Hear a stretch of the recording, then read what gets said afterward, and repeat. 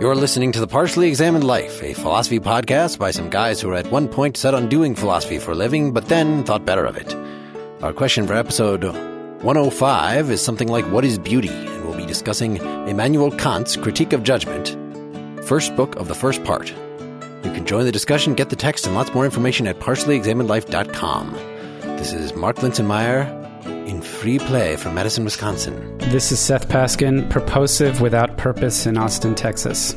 This is Wes Alwyn in Boston, Massachusetts. This is Dylan Casey, judging in Middleton, Wisconsin. This is the first one that we've just the four of us all together have been on since 97. 97? Yes, episode 97. Oh. Not 1997. What do you think I'm saying? Just trying to figure out how long we've been doing this. Well, it's good to have us.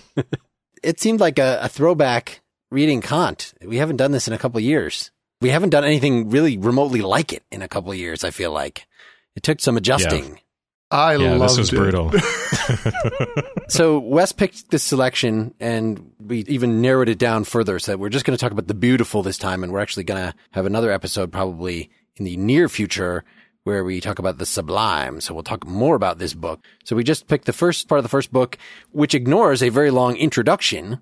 Yeah, I thought you guys all said you read the introduction. Well, yes, some of us got sucked into that, and that was actually much, much more difficult than the part about aesthetics. But super interesting. But I think it's helpful, actually. I think I made a mistake. Did you judge wrongly, Wes? Yes. Yes, I did. Right. So the introduction ties the part about aesthetics, about art that we're going to talk about today, about judgments of beauty, with the rest of his system. Do we want to briefly say, well, so this book as a whole has a section on aesthetics, on art, and then it also has a section on teleology, on the internal purposiveness of things, on teleological accounts in natural science. So maybe a good point to start with, can we say how those are at all related? Well, should we say that, or how this is related to the critique of pure reason? Maybe we should start by saying what judgment is. Yes, that's kind of what I was trying in Kant's system. So go ahead. What is judgment? So the judgment we're used to from, or some of us, some listeners will be used to from the Critique of Pure Reason of the Prolegomena, and I'm talking now about what he calls determinative judgment, is the way in which you bring particulars under a universal, basically. So when you predicate of something that this is a dog or so on and so forth, you're making a judgment. So that's judgment in its broadest sense. Of course, most of this book is going to be concerned with these very specific sorts of judgment that are quite different from what he's talking about in the Critique of Pure Reason. Just to remind listeners, too, of something that we do discuss in the episode on the Prolegomena is the way Kant is always worried about objectivity. And the way objectivity works for him is he realizes that it can't be this correspondence between our thoughts or our judgments and some thing in itself, some completely mind-independent reality. So instead, it's this relationship between concepts and appearances. Appearances are objects, he also calls them, but things that we have sort of constructed according to those concepts. So objectivity is sort of a rigged game in this sense. It's a game in which the imagination has synthesized appearances or intuitions according to concepts in the first place. So that's this sort of synthetic constructive moment. And then when we make a judgment, we're in a sort of analytic mode where we apply concepts to these particulars or these intuitions or appearances. And it works because they've already been constructed according to those in the first place. We've also talked a lot in these podcasts about theory-ladenness, the sense in which a particular isn't just a raw sensation. It already has a lot going on in it. So that's another way to think about that. This particular kind of judgment, in terms of concepts, has an intrinsic determinate completeness to it. As you point out, he references, but he's not nearly as interested in that in this book. Yeah, that's the foil for this. That's going to be the kind of judgment we're talking about in this book is not that. It's reflective judgment. But go ahead. So anything that's what we normally think of as logical judgment, or something where we say we understand, when we make a judgment that there are seeds in this apple, it's because of the concept of apple that we have, and it has a determinate relationship to its parts. And one of its parts is it has seeds or something like that. Is that too complicated of an example? It is complicated. I'm trying to think about it. I guess I was trying to come up with an example because the way I understood it from Kant was this determinative judgment the determinative part was the relationship of the parts to the whole. So you have a concept of some entity, and there is a determinate relationship between that entity and its parts and the things implied by that entity. And you can have a completeness to that. I thought it was more that you've got a general term and then you have specifics under it. So it's not part whole, it's concept and instantiation. Right? Yeah, that's basically it. We're talking about particulars and universals and their relationship, and the way we consciously relate those things is to make judgments. We make assertions about objects in the world, and those are determinative judgments. The distinction between a whole and its parts versus, what did you say, Mark? The concept and the particulars that fall under it. There's going to be an interesting relationship between those two, and it might be for a different conversation to talk about that. The Parmenides, probably. Yeah. the one and the many. Yeah. So I get your whole part thing. Yeah. Yeah. So I blew the example. So I think it'd be helpful to have an example that we can work with as our canonical example of this kind of judgment. Just asserting that this particular is a dog or this is an apple, or that's really the most basic example. Asserting of a particular that it belongs to a certain kind or concept.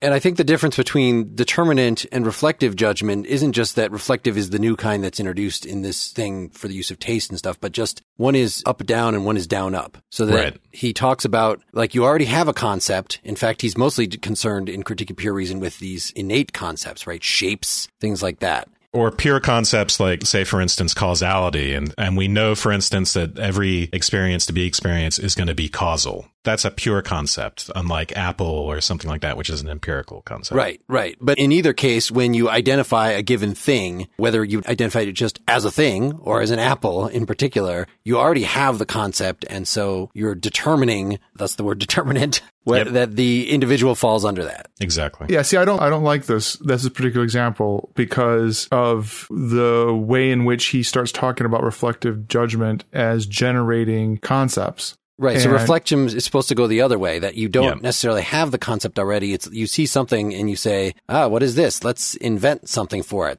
The obvious question is, how the hell did you come up with Apple in the first place? I mean, so that's why I don't like the example. All science uses reflective judgments, coming up with species and genuses. Yeah. And that's why that little tidbit is why the third half of the book is about teleological judgment.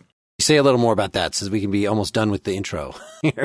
Well, it made the most sense to me in just thinking about the everyday language that a scientist uses to talk about all kinds of physical phenomena, whether it be in physics or in biology, that things have directions and purposes that are innate to them.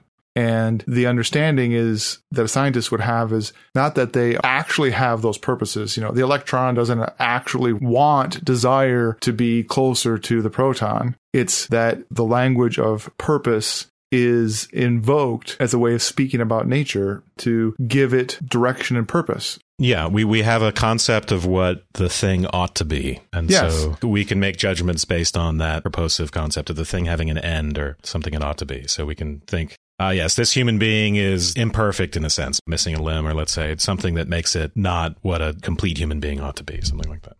Well, but entities are determined by their ends. Human being becomes in some ways the perfect example, but also the most difficult example. But the way he talks about this would apply to any kind of language a scientist would have about the physical world, talking about what the entity wants to do. And that language is saying what its ends are, how its activity is structured. So when you say the north pole of the magnet repels the south pole of the magnet, it doesn't want to be near it. You're using this teleological language to describe its ends, because in some funny way, its ends is the language of effect. It's the language of cause. Yeah, I think he's usually thinking about biological, or what he calls organized. I think he calls them organized beings. But, the heart is for the sake of pumping blood and that sort of thing. And just as an aside, I think that this, even before I, dipped my finger into the end part of the book, just the whole discussion of purposeless purposiveness, it just reeked of the thinking that goes on in science. And so I just couldn't possibly help. I couldn't help myself. I'm sorry I brought it up. No, I think this is really important, and we should hit this early, actually, because it'll help when we get to this purposeless purposiveness, which gets complicated. Because this idea here in section 4, where he talks about the determining sort of judgment, which we've gone over, and then the reflective sort of judgment, where we go from particular universal, it's in the reflective judgment that we get a kind of principle. So when Kant was doing a critique of pure reason, he thought judgment was sort of just a go-between the understanding and sensibility or the imagination. But really it has its own sort of principle. And that principle is that it sees nature as ordered and knowable and amenable to cognition. What he's really getting at in this section 4 of the introduction is that for all his categories and so on and so forth, you'll get general principles like every effect must have a cause, but you're not going to get an inverse squared law. There's these specific scientific laws which make use of this element of necessity in the pure laws, but they are themselves empirical. And there's no necessity that we might just have a multiplicity of laws that are completely unrelated. So one example is this, I guess, is a general relativity and quantum mechanics, which we don't yet have a unified theory for. So there's no necessity in Kant's system that we ever get that unity. But the understanding has a principle according to which we should expect that unity. We expect the world to be reasonable, and we expect to be able to relate different principles to each other and boil them down to more fundamental principles and so on and so forth. So that is the sort of independent operating principle of the faculty of judgment. I'm glad you pointed out that distinction because I wanted to make sure we were clear on, he's trying to fit judgment and judgments of taste in between the work of his previous critiques. So whereas in the first critique, he was concerned, among other things, with coming up with concepts, as you said. So we've got the faculty of the understanding that is supposed to help us apply these pure concepts like causality to experience and number and other things. And then we also said stuff about could have empirical concepts like apple, whether they're empirical concepts or pure concepts, but they're both ways of relating to the contents of experience that are, in some ways, are not out of our purview, right? They're either things that are already in our heads, like causality and number and space and other things like that, or there are things that we can invent just to organize what's going on. At least that's the way I'm interpreting the empirical concepts. But I want to contrast both those with the ideas, right? The faculty of reason, where there are expectations that we approach experience with that are sort of built into us, but are not these pure concepts or anything like that. So one of them, like you just said, is we expect things to be orderly. So we expect things, as Dylan was saying, in science to operate as if they had teleology, as if they had something that looks like purposiveness.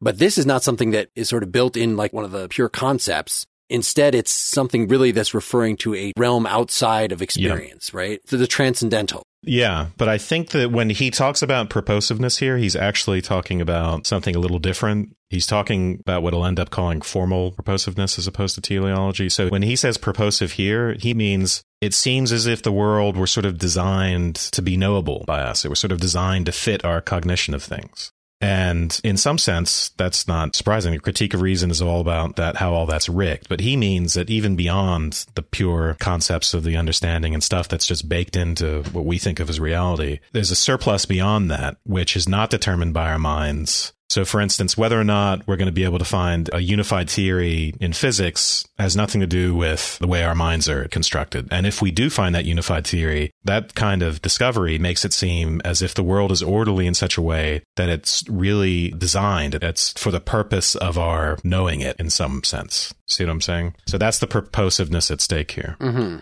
Yeah. In the chapter, in the introduction, chapter 5, actually, the principle of formal purposiveness of nature is a transcendental principle of judgment. Yep. Right around paragraph 184 in the middle of it. Hence, we must think nature, as regards its merely empirical laws, as containing the possibility of an endless diversity of empirical laws that, despite being laws, are nonetheless contingent as far as we can see. And it is in view of this possibility that we judge the unity of nature in terms of empirical laws, as well as the possibility of the unity of experience as a system in terms of empirical laws to be contingent. And yet we must necessarily presuppose and assume this unity, since otherwise our empirical cognition could not thoroughly cohere a whole of experience. For though the universal natural laws do make things cohere in terms of their genus as natural things as such, they fail to provide them with specific coherence in terms of the particular natural beings they are. Hence, judgment must assume, as an a priori principle for its own use, that what to human insight is contingent in the particular empirical natural laws does nevertheless contain a law-governed unity, unfathomable, but still conceivable by us in the combination of what is diverse in them to form an experience that is intrinsically possible.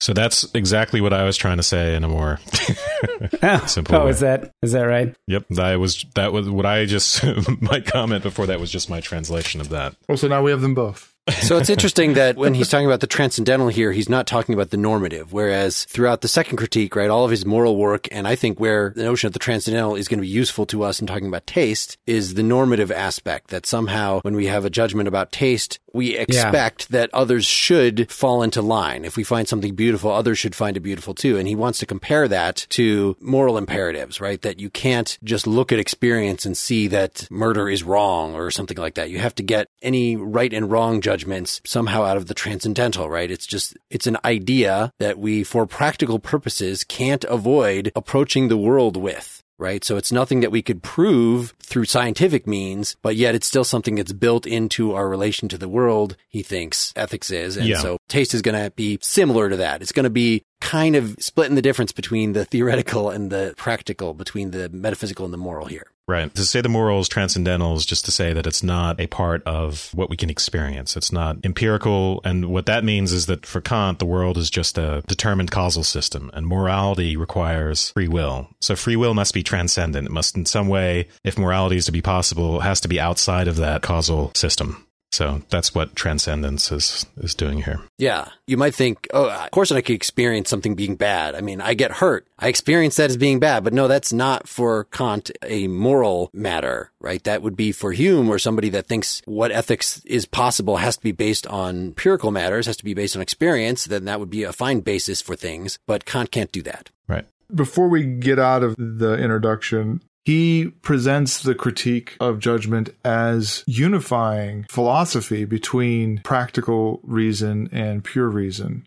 And that idea is really interesting. And when I was reading the book, I just felt like, just even in his writing, he just felt like a live wire in like nothing else I've ever read of his. I haven't read I've read the Critique of Pure Reason and a couple other things. But it felt like he was really working through something in an excited way reading through this book. Yeah. And part of that seemed to me is just he comes to a conclusion and openly things like, well, that's crazy. What do we make of that? And part of that is in this scene that this third critique in some ways unifies the other two.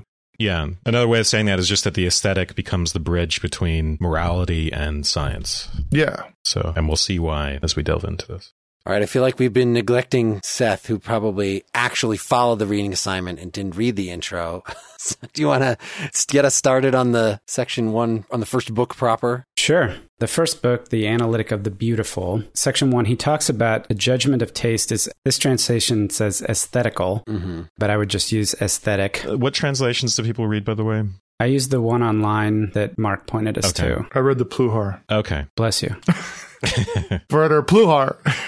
Yeah, Bernard is the one that's online, and I have a paper version of that too. So yeah, I read that. So I ended up starting on the Bernard and then moving to the Geyer, the Critique of the Power of Judgment. When you mentioned Geyer, I hadn't done any of the secondary reading or anything, but now after listening to a lecture or a couple lectures on iTunes U on this and looking at some of the secondary sources, Geyer is like one of the big interpreters of this too, right? Who actually gives something that actually seems to make sense in terms of a version of this free play and weird stuff that's really hard to figure out from the text itself. Right. He's one of the big ones, the Kant guys. I might have gone that way if I had realized, but it was fine. So what are the 3 different ways of translating the beginning of the book? Like mine, it starts with the Analytic of Aesthetic Judgment, Analytic of the Beautiful. Is it different in those books? Same. I mean, all the translations are actually pretty simple. Well, the Pluhar seemed the most divergent, but there's a lot of similarity, especially between the Geyer and the Bernard. Okay. They're all really stilted and awkward. No translator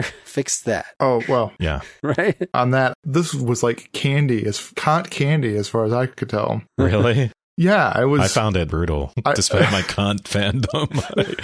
He's so repetitious. The sentences are so long. I'm like, oh my God. Is the Critique of Pure Reason really like this? It's so much easier than the Critique of Pure Reason as far as I'm concerned. So maybe it's not actual candy. Maybe in being Kant candy means it's not actually candy. So, all right. So we let Seth read one sentence before we interrupted him and talked about the translation for 10 minutes. Go ahead, Seth. That's quite all right. So I read the Stanford Encyclopedia entry and the Internet of Encyclopedia entry, and it gave me some kind of structure to read it. And I thought, man, this is really easy the first day I did it. And then when I was reading sections 3 and 4, I kind of lost my momentum, and it was a complete morass.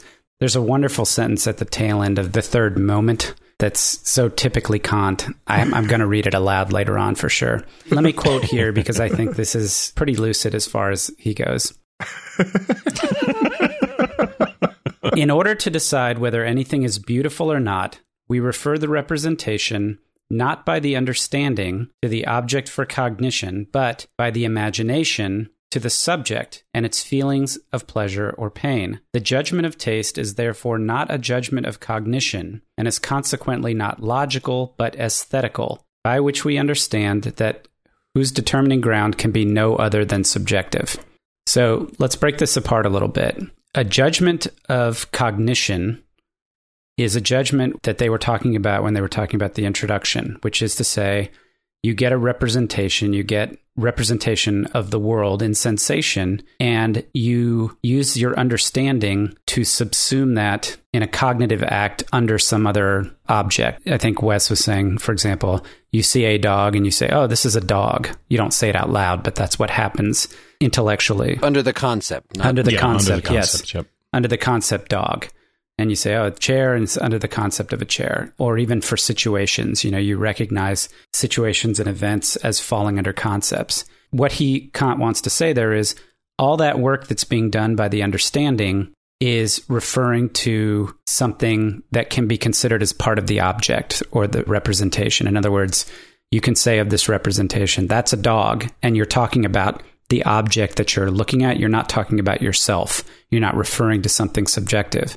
When you make a judgment that's a judgment of taste, and you're saying something is beautiful, what he's saying is you're actually talking about whether or not something is pleasing to you, and that makes a reference to you as the subject. It's not something in the object, it's your relation to the object or your experience of the representation itself.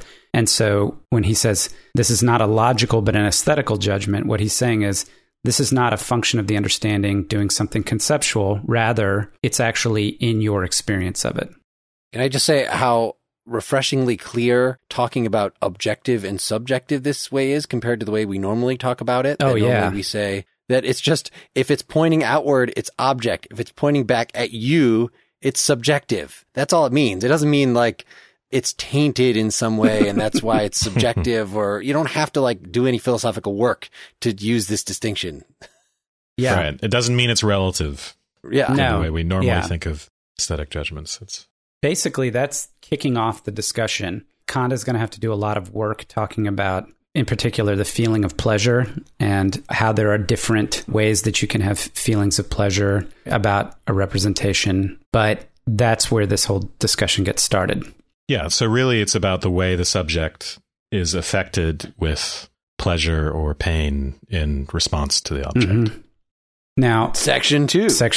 So I have to say, I really enjoyed this. I think there's some really, really incisive and sharp and clever things that he's doing here. He says, okay, so we've got this idea of a judgment of taste. We say something's beautiful, and we recognize that in saying something's beautiful, we are saying something about how we experience it, our feeling of pleasure, our feeling of pain. He says, though, when you say that something is beautiful, it's not simply to say that you like it. You get a pleasant feeling, say, for example, from drinking a glass of red wine, but somebody else may not get a pleasant experience of drinking red wine. They may hate it, and that's perfectly normal. What he says is that in the case of something that you find pleasant, that's simply subjective in the sense that it's your experience of it, and somebody else may have a different experience. It's because you have an interest in that thing. So if you find red wine pleasant, it's because you want to drink red wine, or you want to possess bottles of red wine or something like that. In the case of beauty, when you say that something is beautiful, he says that you're making that judgment and you're saying that with the experience of finding it pleasant, but with no interest in the representation or the thing itself. In the existence of the thing, not the representation. You're focused on the representation, but not the existence of the thing itself. Right. It's like you can take it or leave it, but you're having a pleasant, you're getting something pleasant out of it. in the text, he talks, and in the commentary, they talk about having an interest in being tied to the existence of the thing. But he does talk about desire. And there is a component of him using the term, or the translators using the term interest, that is supposed to indicate desire for possession, desire for consumption, something like that. Yeah, so to give an example, and this is a variation on one of his examples, I'm kind of combining actually, or two of his examples. So for instance, I might morally disapprove of the existence of a palace because it's an extravagance, yet I could find it beautiful. My disposition is negative towards the existence of the palace, but I still get a satisfaction out of the beautiful representation of the palace, regardless of how I feel about whether or not it should actually be there. Yes. So that's one way of getting at it. Like Rousseau, you could rebuke the vanity of the great who waste the sweat of the people on such superfluous things. Right. Oh, is that what you wanted to... No, I'm just saying that's what he says. Yeah. It's a nice quote. Yep. In being disinterested, I thought that it was, you could like and find the beautiful agreeable, but in terms of it being beautiful, agreeableness wasn't going to factor in. It seemed like it must necessarily go, in fact, so that you could find it actually disagreeable and consider it beautiful. It wasn't a requirement that you find it agreeable and also for some separate reasons that you find it beautiful because of your lack of interest in it. I suppose it could be your way into considering it beautiful, but agreeableness of the object doesn't have any bearing on whether it's beautiful. So, Seth, in your translation, agreeable is pleasant. That was one of the innovations of the New Translation, is to use this word agreeable instead of pleasant to make it less confusing, because the point is that we get pleasure from a judgment that something is beautiful.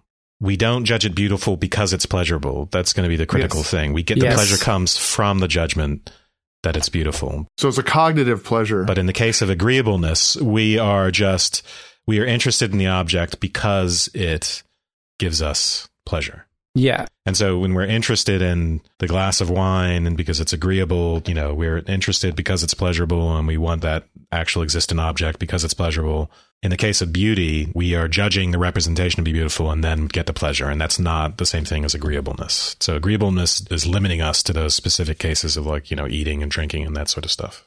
That may be a distinction that is a little too fine for me, but another way of saying it maybe is agreeableness is something that you get directly from the sensation.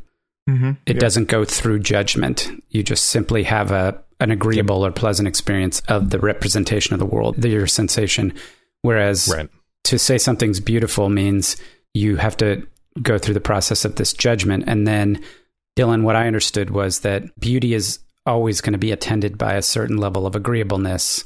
Otherwise, we wouldn't be able to recognize it as a feeling and go on and do the rest of that stuff. It's not wrapped up with agreeableness. We'll find out later that he thinks agreeableness charms, putting things that are agreeable into our beautiful objects actually muddies the water. So we have to be careful here. Yes, pleasure is consequent of beauty, but agreeableness is the enemy of beauty. So what is the positive feeling that attends on the judgment of beauty?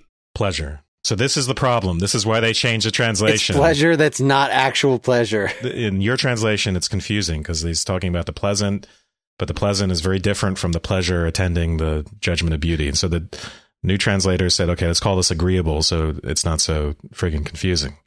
Let's agree then to call the positive feeling that attends direct sensation agreeableness and the positive feeling that attends the judgment of beauty as pleasantness. Pleasure, sorry. Okay. Thinking about this, it made perfect sense to me, the following kind of claim, that you would go and see a piece of furniture or a building, and you'd say, I can see how it's beautiful, but I don't like it. That seems foreign to Kant to me. That seems like you're saying, well, I can see why other people would find that beautiful, but I don't find that beautiful. So it's sort of embracing a relativism of the beautiful that I think is foreign to Kant. I think actually there's a way to make sense of that. So for instance, when there are beautiful representations of ugly or disturbing things, and that actually is that's not an outlier in art. That's pretty central to art. So for instance, Greek tragedy, very obviously disagreeable to us. It's certainly possible to think something is beautiful and have it be full of disagreeable things. But that's not the same as what Dylan was saying, is that I think it's beautiful, but I just don't like it. Like, that's like you're saying, it's beautiful, but I have no taste. My taste is shitty. No, it depends on why he doesn't like it. He doesn't like it because of the color.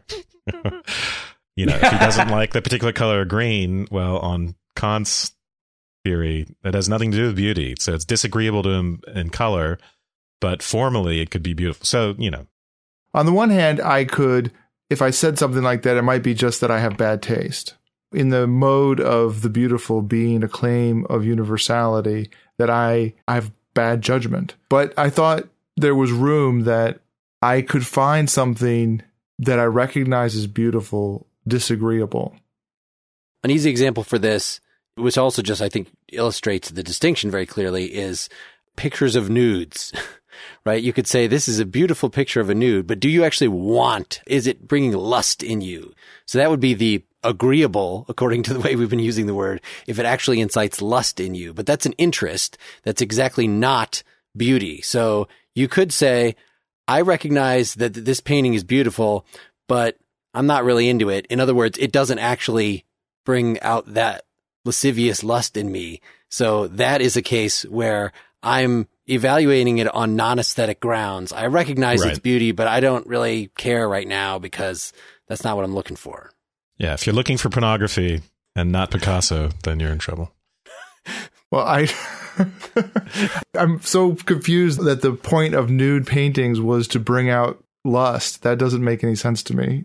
To the person of bad taste, Mark is saying. Yes. Okay. That is, I was just trying to give something that would mirror your example where you're saying, I recognize this is beautiful, but I don't like it. Like 90% of classical music is like that for me. But then you really don't recognize that it's beautiful. You recognize that society says that this kind of thing is beautiful, yeah, right. But you really don't see the beauty at all. Because I don't take pleasure in it? You have to have the feeling of pleasure, yeah. However, you could be like, okay, I recognize this is beautiful, but I'm just not in the mood for it right now. This, I think, sounds more like Kant, that the recognition of beauty is more cognitive. It has some relation to pleasure. It's not foreign to pleasure. If you never found any of the things beautiful, if you just had some brain defect, you could recognize, just based on what other people call beautiful, okay, well, I guess that's beautiful and that's beautiful and that's beautiful, but I don't like any of them. According to Kant, you wouldn't really be understanding beauty. No, beauty really has to be tied to experience and pleasure on some level, but at the same time, you could recognize beauty and not feel the pleasure at that moment. Yeah, and also we can be conflicted about things. We could be at the same time pleased and displeased by something on different grounds. So we might be pleased by its beauty, but irritated by it for other extraneous, non-aesthetic reasons. Kant will also talk about getting bored with stuff later on. It's possible to initially think something is beautiful and then just kind of be sick of it. You know, you've heard it too many times. We've almost made our way through the first moment. Maybe just to clarify this section 5, the 3 different types of satisfaction. So we've been talking about the first 2 types, the agreeable or the pleasant in this. Well, we want section 4 as well, right? Yeah, the good. The good. We need the good at all. So that's the third one, right? Which is more obviously interest. Wes's example about the palaces is a moral condemnation that is obviously separable from the aesthetic evaluation. That's the third one, is that you could be interested in 2 ways. You could be interested because it's giving me immediate pleasure. It's giving me immediate agreeableness. It's inciting lust or whatever the thing is. It's tasty. And on the other hand, I could be interested in it because I morally approve of this kind of thing. Neither of those is a judgment of beauty. Beauty lies in between. The good is conceptual, first of all, and the beauty isn't. So to find something good, I have to have a concept of what it ought to be, first of all. So that's where the concept comes in. And I don't need any such concept to find something beautiful. I'm just basing it on the feeling. For something to be good, it must be made an object of the will, and you use principles of reason to bring it under the concept of a purpose, and you think about either what it's going to be good for, if it's something that's going to be useful, then because the good can be just simply be useful for other ends, or it could be an ultimate end, and so on and so forth. Pleasure of the aesthetic is entirely distinct from that. It seems to provide a good corrective for the way some people use judgments of tastes, that Wes was just saying that if you have a concept of how it should be, then it's not really a judgment of beauty. Right. And that's how a lot of people, like, if they're listening to music and like, well, this isn't really Exactly. The kind of music I like is more exciting than this and has better lyrics and has more interesting and whatever. If all he's coming to mind that it should be, and that what you're noticing is the absence of that thing, then you're not actually really paying attention to the stimulus itself. I'm not sure I quite agree with you, Mark, about that. Because in this section, while the good is associated with a determinate notion of purpose, the beautiful ends up being directly associated with purpose. And it might have this free form or free play that we'll talk about later. But it is associated with concept and purpose. It's just associated in a different way. It's going to be a really weird kind of purpose, though. So we need to be very careful about that. It's not purpose in the sense that we normally think about it here. And it's Well, it's not determinative purpose, right? We have on the one hand the agreeable, which is directly related to sense and stimulus. And we have the good, which is related to reason and a concept with a purpose. And the beautiful ends up being somewhere partaking of both of these things. Mm-hmm. Right? Well, Kant's pretty clear, though, that if you judge something according to the good and what it ought to be, then you've abandoned the aesthetic. Just to keep the example that I threw out there, if you don't like something, that doesn't mean you're wrong, of course. It just means that if you give the reasons for your not liking it is it doesn't achieve some purposes or expectations that I had, that's not right. That's not actually why you don't enjoy it. You're not enjoying it. It's supposed to be irreducible and non-conceptual. And if it really is based on, I only like heavy metal music and I don't like anything else, then actually you are ignoring the stimulus itself and you're applying concepts out of turn. Or I like it because it's classical music and classical music is good music. Rock and roll music is bad music. That's completely non-aesthetic. That's moral. Yes, that's fine. So you're applying categories to the kinds of things that you like, and it's a separate judgment from agreeableness versus beautiful. But if you say that it's beautiful, you are making that claim based upon what it ought to be like. There's a implicit or explicit claim about that. That's what the purpose means. Not that it ought to be specifically a style of music or whatever, but that it ought to be stimulating my free play of the understanding and the imagination. But you're not doing that at all. It must be what it is. It must be approaching some ideal version of what it's supposed to be. So if you say that that's a beautiful tree and you get pleasure at looking at that tree, or there's something different about that than saying, this is a good hammer. And you wouldn't say, this is a beautiful hammer with respect to the utility of the hammer.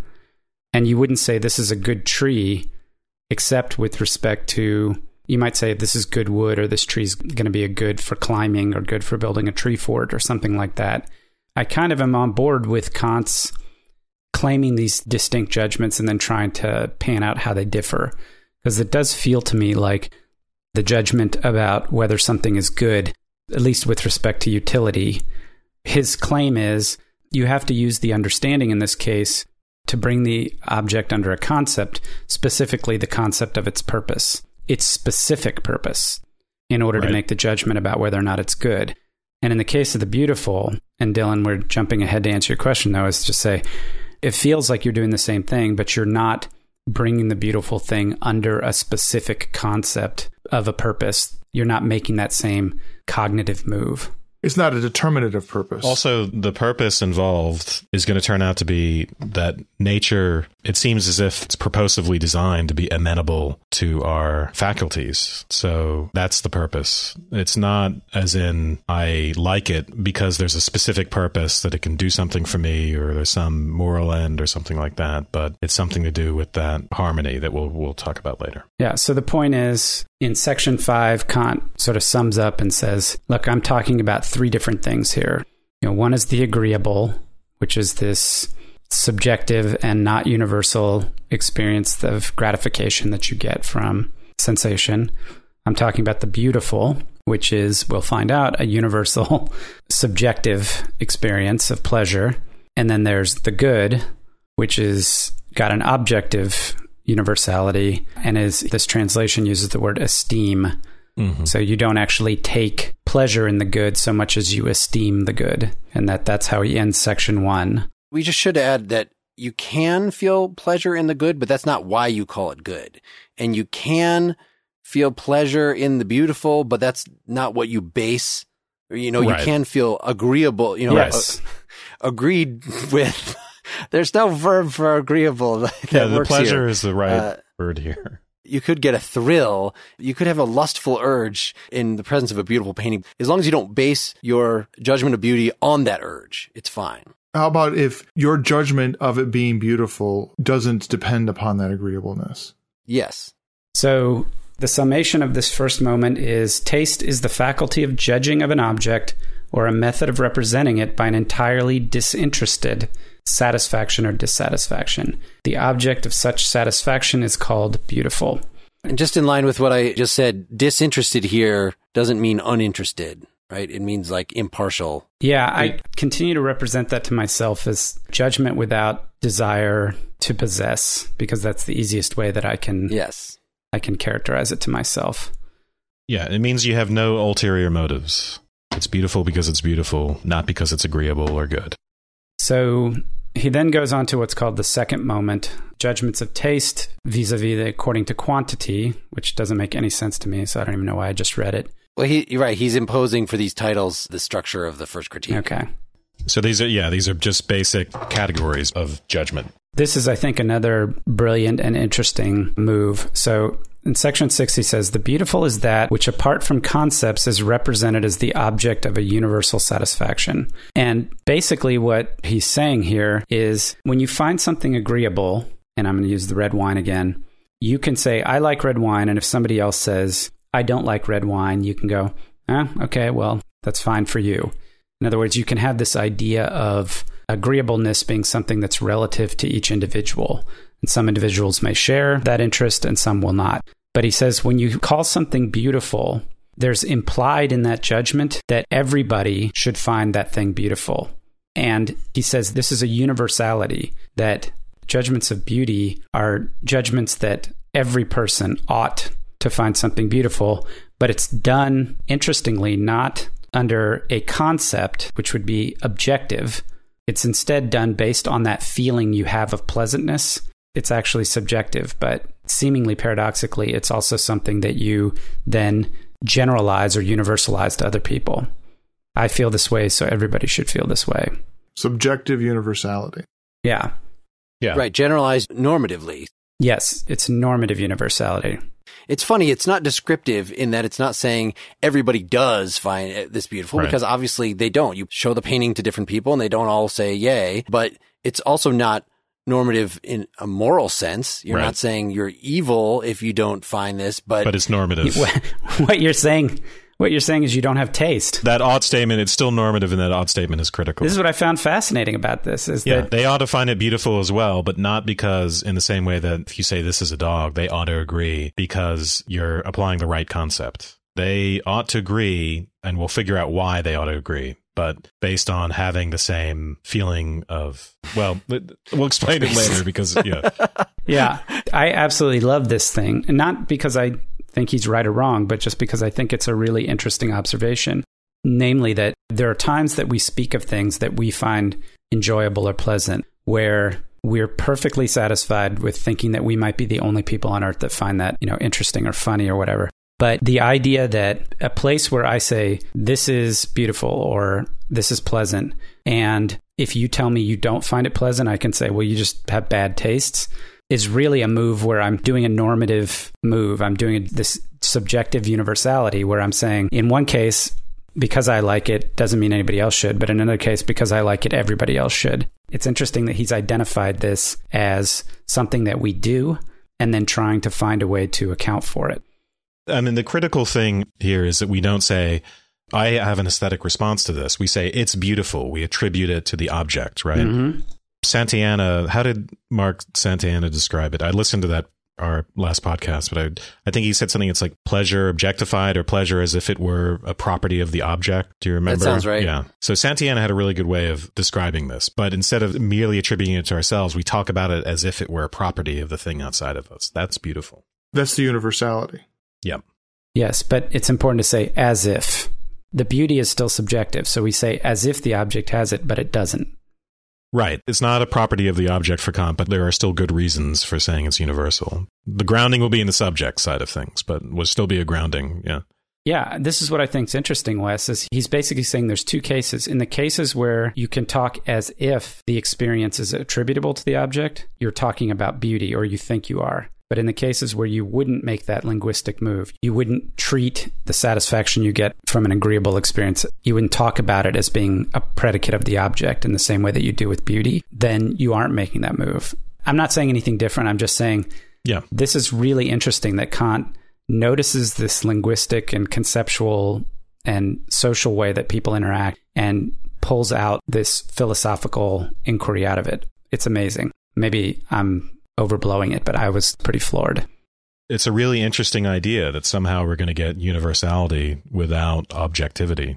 I was just struck by how customs that he's trying to account for change over historical time. It was a big concern in the 18th century here to say that some people are just people of good taste and some people are not people of good taste. And that's just not something we now, at least in this country, care about as much. I can still identify something in my experience as corresponding to this so that I'll read more. I'm not just saying, no, we really do disregard the pleasing and the beautiful as equally subjective and equally relative, because I don't think we always do that. I think it's more complicated than that. But it does seem like the picture of what he's trying to account for, I don't think is identical now to what he felt like he had to account for at the time. Well, but I think that he is consciously disagreeing with something he takes to be very conventional in his own time, that beauty is in the eye of the beholder. He's arguing that that's not true. It was a point of dispute among philosophers that he's just like in his epistemology, he's trying to cut between the rationalists and the empiricists. He was trying to do the same here. So yes, guys like Burke and Hume right before him really did have a beauties in the eye of the beholder kind of thing. And we have to just base it on what people's actual reactions to things are. And that's the only basis that we could come up with aesthetics. Whereas these other guys, Baumgarten, I don't know, some other names, German folks mostly, I think, thought against this, that not only is it universal, but it is conceptual. You could come up with a definition for the beautiful, like it obeys the golden mean or something like this. There's a long history of that. Yeah. But this claim of subjective universality reminds me of a lot of the language in the Critique of Pure Reason, where it's sort of the condition under which we call it beautiful is that it's a subjective experience, but for things that are beautiful, we have the implicit claim that's a universal characteristic of it, that everybody ought to be able to consider it beautiful. Otherwise, that's not the sort of thing that we mean when we talk about something beautiful. Otherwise, it's just agreeable. Let's stop talking about Kant for a minute and talk about Ting. Yes, Mark, we want to say thanks to our sponsor for this episode. Ting is a mobile service provider that runs on the Sprint network. They were launched in 2012, and they do mobile differently. They are contract-free, plan-free, and you pay only for the services and amounts that you use. One of the things that differentiates them, they have simple use tracking and billing with a very easy-to-read dashboard. It just tells you in terms of tiers of usage, whether you've got using a small amount, medium, large, and the billing and pricing is very simple. It's just $6 per device. You can share unlimited devices on a plan, and then you pay for the additional voice, text, and messaging that you're using on all the devices for the plan. And your bill comes, it's on one page. It's very easy to understand and see where everything's coming from. Ting has great rates. For 100 minutes, messages or megabytes per month, just $3 a piece. And the average Ting bill is only $21 a month. I would challenge anybody out there who's got a mobile phone to tell me that they're paying $21 or less a month. It certainly seems that they're doing a great thing over there. So go to pel.ting.com, use the savings calculator to see how much you would save using Ting versus your current provider. If you've got a eligible account, they can even pull that information over for you. And if you sign up through the pel.ting.com link, you'll get $25 off a new device or $25 in service credit. And as an added incentive, if you switch over and have to pay an early termination fee to your current provider, Ting will give you $25 of that termination fee back in service credit. So thanks again to Ting, mobile that makes sense. All right, thanks. I think we could probably jump ahead to section 9 at this point to get to the answer to all our puzzlement over how it can be universal but subjective. Investigation of the question, whether in the judgment of taste the feeling of pleasure precedes the judging of the object, or the latter precedes the former. Or the judging precedes the pleasure. See, my translation is actually clear. Investigating the question whether in the judgment of taste the feeling of pleasure precedes or follows the judging of the object. Yeah, that's better. And what's the first sentence? The solution of this question is the key to the critique of taste, and so is worthy of all attention. Of all attention. Yes. Very rarely do the authors of books tell you exactly what the most important part is. Pay attention here, people. But the important thing about this section, and yes, it's going to turn out that the pleasure follows the judging and not the other way around, because otherwise we wouldn't be able to make it universal, right? If the pleasure was the first thing, then that's just like the agreeableness where we can agree to disagree about what's agreeable. The universality requires a judgment first. And, as we've discussed, that judgment's not going to be based in concepts where we correctly apply some concept to an object. It's going to be based in something that all the judging subjects have in common, which is their cognitive powers. And this is where it gets kind of difficult to explain. Well, here's the way that I characterized it to myself. When you judge something as beautiful, you judge it without interest. And this disinterest implies no connection to you as an individual subject. It follows from the exercise of the faculty of judgment, which is shared by all human beings. It's almost as if it's functionally the same move as doing something with the understanding, where you're making an objective, logical judgment, but instead of exercising your faculty of reason or what have you to accord your structure of the world, etc. It's like they exercise the judgment and then you sort of notice that this thing attends to it, this pleasant feeling. Use your imagination. Yes. He hasn't introduced that yet, but it comes in. And by virtue of the fact that it follows from the faculty, the application of the faculty, and isn't subjective first, that justifies you in supposing that anybody else with that same faculty is going to make the same judgment, and it's just a question of whether they notice it or not, which is to say they have that pleasant feeling and they have taste or they don't.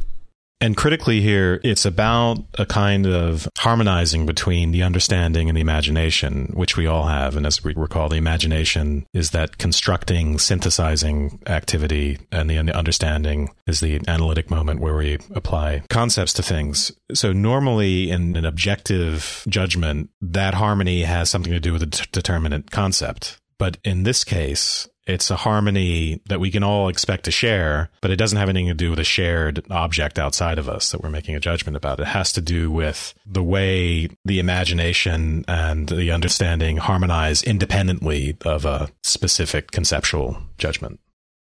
If you think you understand that, so he uses, this is a quote, in the relation of the powers of the ground of the communicability. I'm in section 9.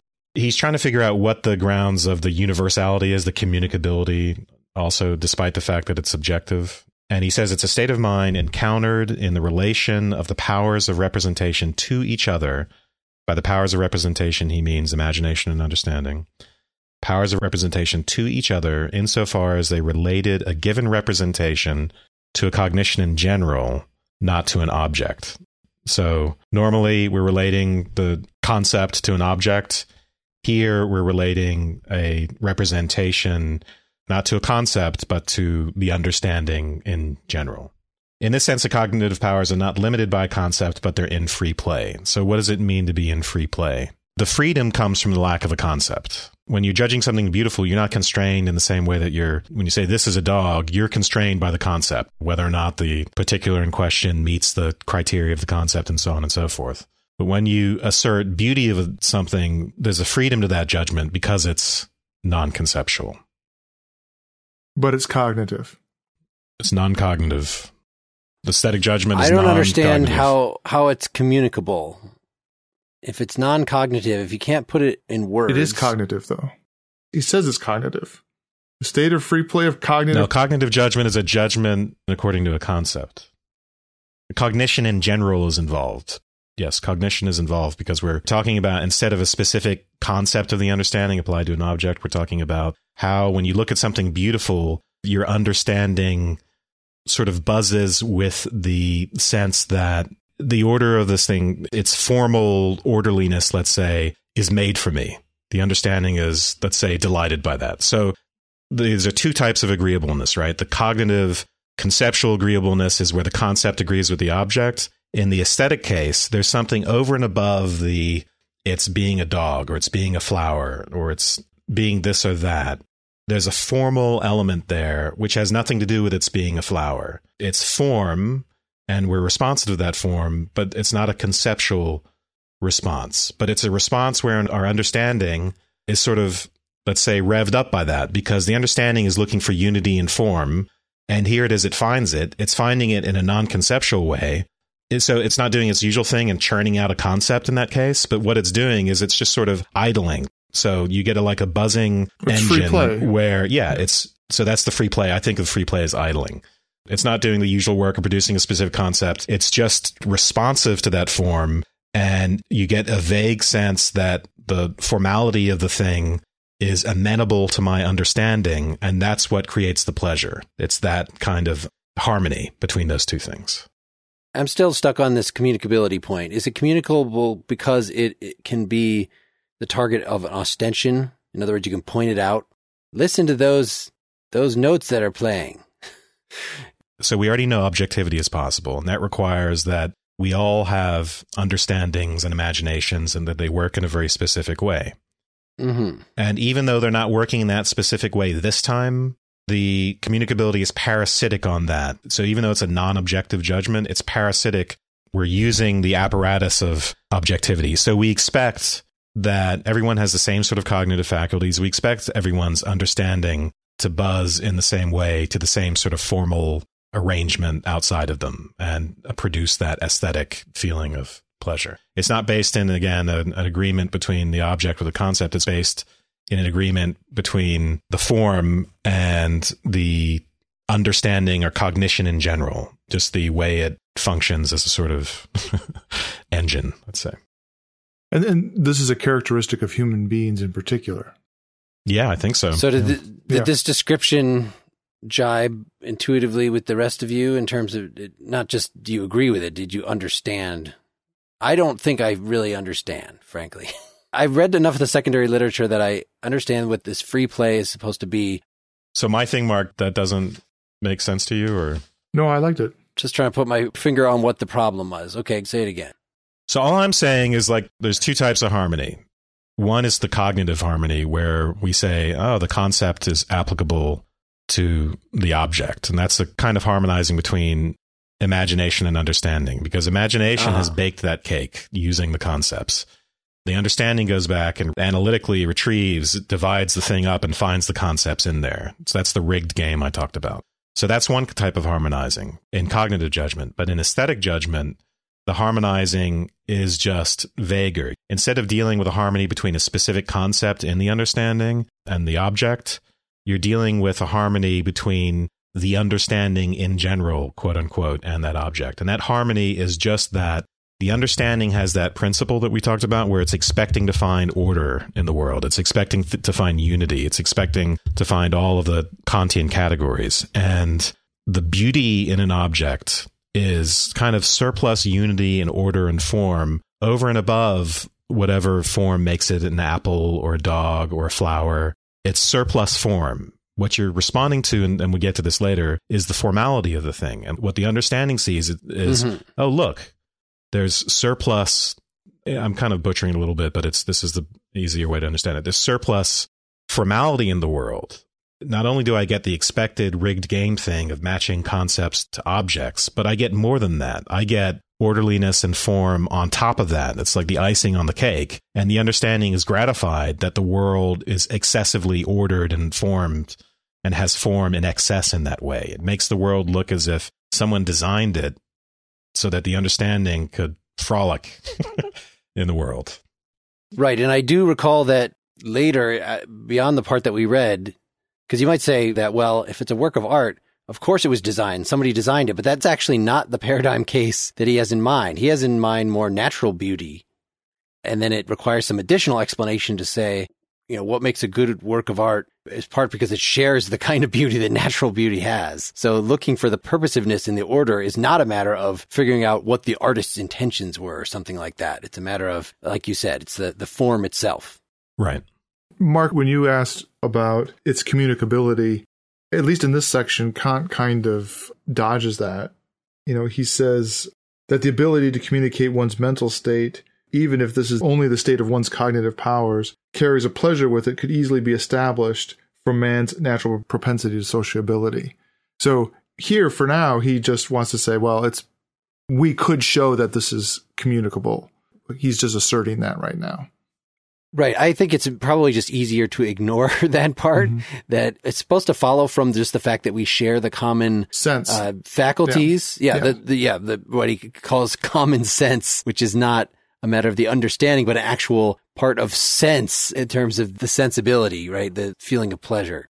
I think we would feel the same thing. Like if we both like wine and we're both drinking the same wine and we're going, oh man, this is good. And you're going, oh yeah, this is good. We would sort of be communicating in that same way as if we were both looking at an object that Kant would say is objectively beautiful, and we're kind of nodding at each other and yes, this is beautiful. I think it's just that it's shared. And Kant talks about that though. Yeah, sometimes we mistake that agreeableness because we do get agreement on that, right? So sometimes it becomes difficult to disentangle, and we get disagreement about the beautiful. In fact, we could both have terrible taste and we could agree that something sucks that is actually beautiful. And so we have false communicability. Right. Judgments of beauty will turn out very flawed because they're often tied up with judgments about the good or about what's agreeable. And it's hard to disentangle those things. And things that are works of art are often not, they have elements of them which appeal not only to our sense of the aesthetic, but to to what's agreeable or good. And it doesn't take a huge Platonic step to say something like people that have bad taste are maybe more beastly, they're more bronze type people, and so they would be interpreting everything they look at in terms of, does it give them an immediate thrill? Right. Or wish fulfillment. If you look at the way most the movies and theaters function purely on their wish fulfillment fantasies, but a real play, often it's not wish fulfilling at all. It's not just there to gratify your revenge fantasy or the lovers to hook up in the end, or for, often say in a tragedy, it's completely disagreeable in that respect, but there's a strong aesthetic response that comes from something else. It might be cathartic. Yes, exactly. Can Kant talk about that? No, that's not. I'm just being a smart ass. I think it's totally appropriate to bring in around all that, and then to bring in his predecessors that he read. Of course, he read Aristotle talking about this. Well, I really liked Wes's characterization of how free play sort of works, but I was not jokingly or ironically thinking that Kant is saying something like the experience of the beautiful is freeing, it's liberating from the structure of conceptualizing or of bringing specifics under concepts, and it actually makes you aware of yourself and your faculties, the way they interact and the experience, the way in which you actually function as a human being. Yeah. It was almost a little bit poetic in that sense. I think you're absolutely right about that. I think you have to think about the free play involved when someone is actually creating something, right? So if I am producing a painting of something, it's not just, oh, look, I'm painting this. It's not entirely mimetic, right? I'm just painting this particular to belong to this particular concept. There's an element of freedom involved. So I'm doing things which go above and beyond simply execution of a concept. And that's where the free part comes in. And then when you appreciate that aesthetically, you are responsive to that free play. You're identifying with the free play of the creator. And the freedom there, again, it's that freedom, it's the same freedom from concepts that the person who created the painting had. You're free from that in your aesthetic response as well. But again, the significance of that freedom is just that surplus thing I was talking about, where there's something formal that's happening, but it's formal yet non-conceptual. And it's something that harmonizes with the understanding without putting the understanding into work concept making mode. That's the free part there. The understanding doesn't have to do the work of making concepts. It's at play, in a sense, right? It's just responding to something formal. In a way, it's doing the work of the understanding, but in a way, it's at rest. It's idling. It's at play. When I was reading this, I wasn't sure if Kant was going to go as far as saying that this is the avenue through which all thinking, all cognitive activity, to the extent that it's pleasurable, is accessing the beautiful or turning on the pleasure that we derive from the beautiful. So that when I enjoy figuring something out, or a creative activity of mind of trying to understand where I didn't understand before, and I find pleasure in that is the signpost for that is I'm responding to my experience of the beautiful. There's lots of different kinds of satisfaction for Kant. Let me put it this way. Ask this question, because I haven't read the Critique of Pure Reason in a long time, and we were talking about other forms of determinate cognition, determinative judgment. Is there any pleasure derived from determinative judgment? I think there is. Okay. This is in number 8, the taste of reflection. Well, reflection isn't determinative. You do get a satisfaction from determinative judgments, I think. I think I remember him talking about it here. Mark, you're saying it's in 8? That is what I had in my notes, that how do we distinguish the taste of sense from the taste of reflection? But no, that's actually just talking about the difference between the agreeable and the beautiful still, not about intellectual satisfaction versus aesthetic satisfaction. So we are gratified by the good, that when we recognize and we make judgments according to the good, we're gratified by that. But that's different than, maybe that's a kind of pleasure, right? Yeah, there's gratification in the good. There's gratification in just merely conceptual judgments, I think. These are hints of Kant's pragmatism. There's a psychology behind this, and the way human beings work is pleasure. Right. That's what I'm responding to. Yeah, exactly. He talks about math next time, so maybe we can return to this. Let me just read the sentence that was making me think of this, which is in the last paragraph of section 9. The unity in the relation between the cognitive powers and the subject can reveal itself only through sensation. This sensation, whose universal communicability a judgment of taste postulates, is the quickening of the two powers, imagination and understanding, to an activity that is indeterminate, but as a result of the prompting of the given presentation, nonetheless accordant the activity required for cognition in general. Okay, so that's just a messy sentence. But in this whole section, he's talking about how the beautiful, and our response to it, is a relation between our imagination and our understanding. And we had this term of free play that was characterizing it. And Wes was talking about, we're idling along, and just as a characteristic of our cognition, our intellect, our minds, in these two powers we have of imagination and understanding.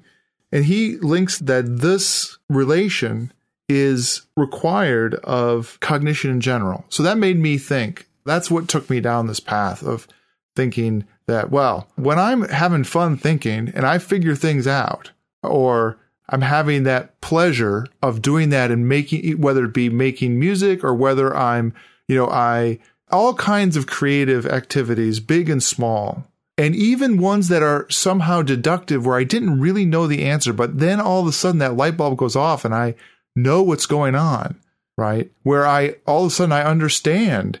Those are me partaking of the signpost of the beautiful. In this section, so the idea is that brings the faculties of cognition into the well-proportioned disposition that we require for all cognition. But cognition is not going on. The understanding is responding to this form, but it's not doing the usual cognitive thing, but it's getting revved up in a way where we feel the imagination and understanding harmonize in a way that typically it does in cognition, and yet there is no cognition here. That's the really interesting thing about aesthetic judgment, is that we get this harmonizing between faculties that goes on in cognition, and yet it's non-cognitive. Well, let me just read the first mention that he has a free play in my translation. If then we are to think of that judgment about this universal communicability of the presentation as a merely subjective determining basis, that is, one that does not involve a concept of the object, then this basis can be nothing other than the mental state that we find in the relation between the presentational powers, imagination and understanding, insofar as they refer a given presentation to cognition in general. Mm-hmm. When this happens, the cognitive powers brought into play by this presentation are in free play, because no determinative concept restricts them to a particular rule of cognition.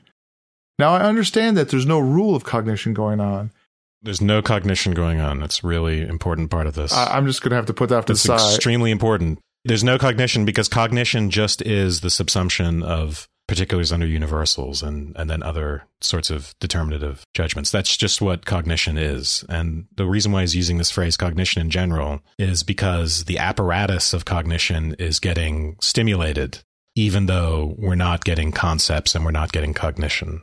The essence of the aesthetic is that it's non-cognitive.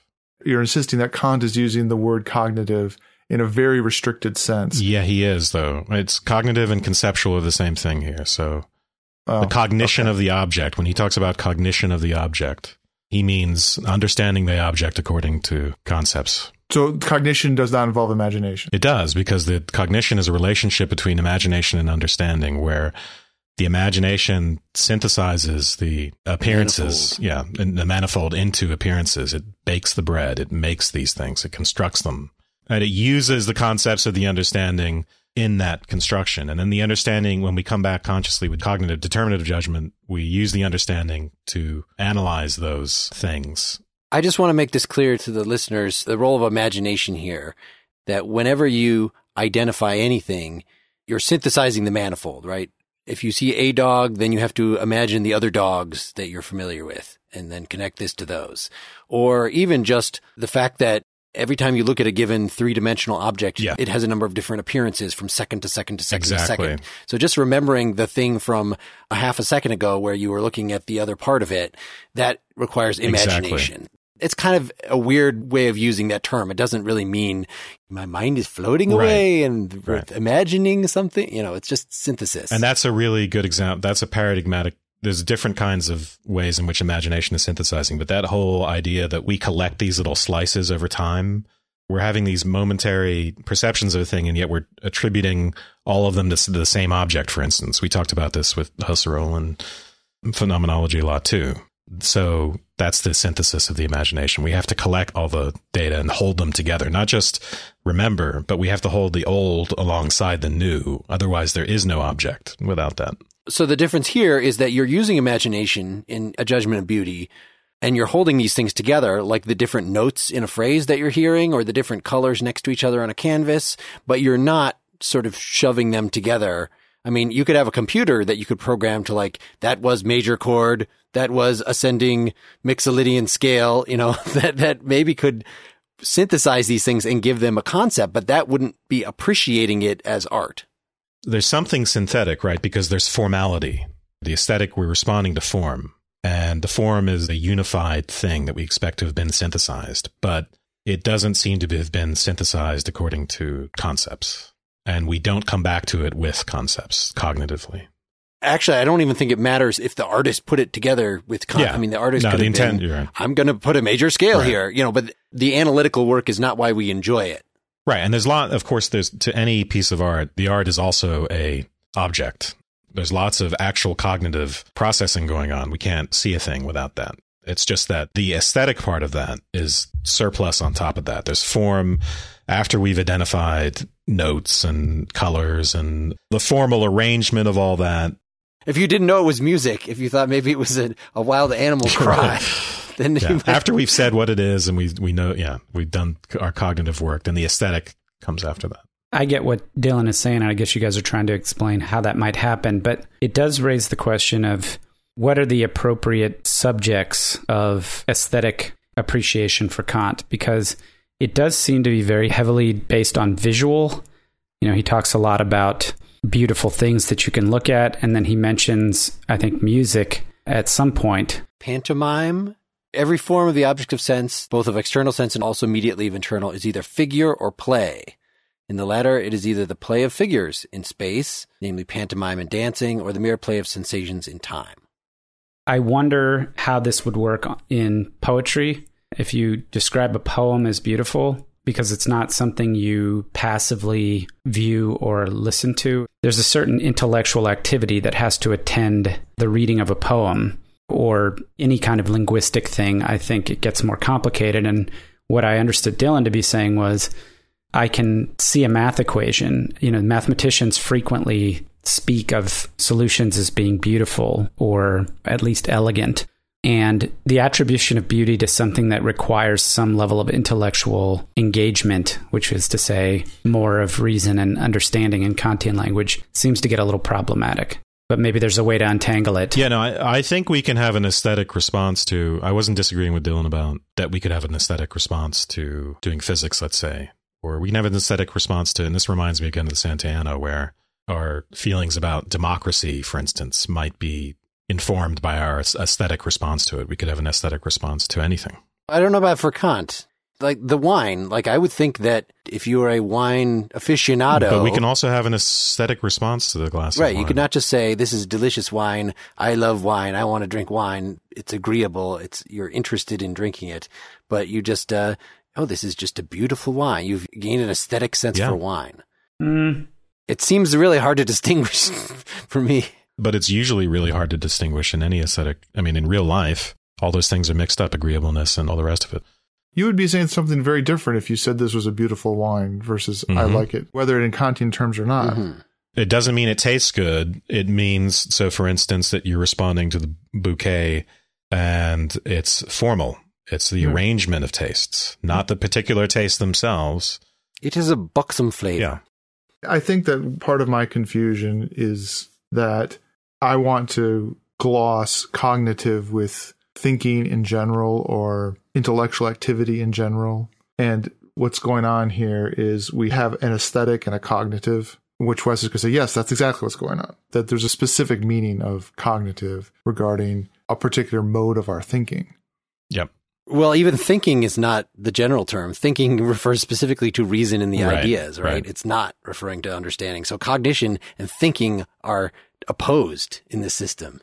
I'm gonna like both slit my throats and kill everybody in the room if we're going to start. I mean, how many technical terms are we going to have here? Because we have to allow for some general term to refer to the activity of my mind in its full flourishing glory. And I'm going to use thinking. If you don't want to use cognition, that's fine. But for crying out loud, what are you going to call it? I mean, the problem is that Kant has a technical vocabulary. Let's call it mentation. Let's make up one. It's Kant's problem. And if you don't obey his rules, he becomes really impossible to understand. That's the only thing. So, and 9, this is the most difficult section in the whole critique of judgment. Okay. Am I at least okay in saying that aesthetic response is something to do with mental powers or mental activity? Yeah, and it has something to do with cognition in general. I'm just saying aesthetic judgments aren't cognitive because cognitive means specifically use of concepts and blah, blah, blah. And I was glossing those two things. I was thinking that they were... But I'm not doing that just to be nitpicky. I just wanted to get the sense of the activation of the cognitive powers of the imagination and understanding without the typical conceptual thing going on. So that's all. That's the fun and interesting link he's making, right? Is it's cognitive without being cognitive, right? And as you put it, it's like the engine of cognition, right? Without actually having concepts. Exactly. Mm-hmm. That's what's free about it. It's called thinking. It's whatever you want to call it in the end, because you're free now. Are we just about up to elucidation by means of examples? Oh, yeah, that was a great section. No. We didn't talk about section 10 yet. Purposiveness and... Fine. Just like examples. So here there's a lot of weird language, He's talking about people having concepts. You have the representation of the shoe in your mind before you're going to make it. And so the representation of the effect, the actual shoe, would precede the efficient cause of making that. So it's a very confusing, needlessly confusing section. But I think, what is the thing that we want to get out of it? Purposiveness. Yeah. I just looked it up, and purposive and purposive are both correct. So don't worry about how you pronounce it. I wasn't. So he talks about the will, as the faculty of desire and determining through concepts, representing a purpose. So that's our typical sense of purposiveness, saying something is good for something or it ought to be this way. But even for something that we don't think of as having a specific end, whether it's designed as a shoe or something, right? It can be purposive in this broader sense that we can only explain its possibility by treating it as if it's been designed in some way or arranged in accordance with someone's purposive concept. So, I mean, Dylan, you mentioned that scientists, even though they know, especially when talking about biology, they don't think of nature as having real purposes in them, and they're not teleologists, but they find it impossible to talk about biology without talking in this way. So this is your purposiveness without stance. an end, or purposiveness without purpose. Purposiveness is general. We know that some form is not the result of someone's conscious, intentional design, but its intelligibility requires that we treat it that way. So why is he bringing this up? First, he brings it up to say, so this is in 11, every purpose, if it be regarded as a ground of satisfaction, always carries with it an interest as the determining ground of the judgment about the object of pleasure. Therefore, no subjective purpose can lie at the basis of the judgment of taste. But neither can the judgment of taste be determined by any representation of an objective purpose, i.e. of the possibility of the object itself in accordance with purposive combination. So that's two kinds of purposefulness that are not involved, but yet it has this, it's like the free play. It involves cognition, but is not ultimately cognitive. It involves purposefulness, but it is not, in conclusion, purposive. Subjective purposiveness in the representation of an object without any purpose, an object that doesn't have a specific purposeness. So we get this sense that there's purposiveness, even though we can't, with a concept, specifically attribute some purpose. Isn't that just tantamount to saying that form and purpose, in the way that we encounter them, really amount to the same thing? Exactly, right? If we see something as having a form, then, well, that couldn't have been an accident. Right. That looks like somebody drew it that way or wanted it to be that way. I mean, that's the same experience. So it's about intelligibility, right? So for something to be formal and intelligible, it's as if it's designed for our minds. It's knowable, somehow receptive to our cognitive powers. And that's where the purposiveness comes in. I was just thinking of a musician or somebody getting fan mail, like, that album was just designed just for my mind, man. But, it's like it's a weird feature of the world that, I mean, today we're jaded. Think of things evolutionary and minds developing in order to cognize the world. But independent of that, the alignment of world and mind seems serendipitous. The fact that we could know anything at all. In the next section, he links this purposiveness with causality. And I think that this goes to the intelligibility question, that we begin to understand things by them having causal relationships between them. It's a kind of causality, right? So this is at the end of section 12. He's making the distinction here in the kind of pleasure that you have in aesthetic judgments, that it's not practical as it is when you have moral judgments, and it's not merely contemplative. He says, This pleasure is not practical in any way, neither like the one arising from the pathological basis, agreeableness, nor like the one arising from the intellectual basis, the conceived good. It's pleasure, but it's not one because we like it, and it's not one because we understand it as a conceived good, an intellectual pleasure. Yep.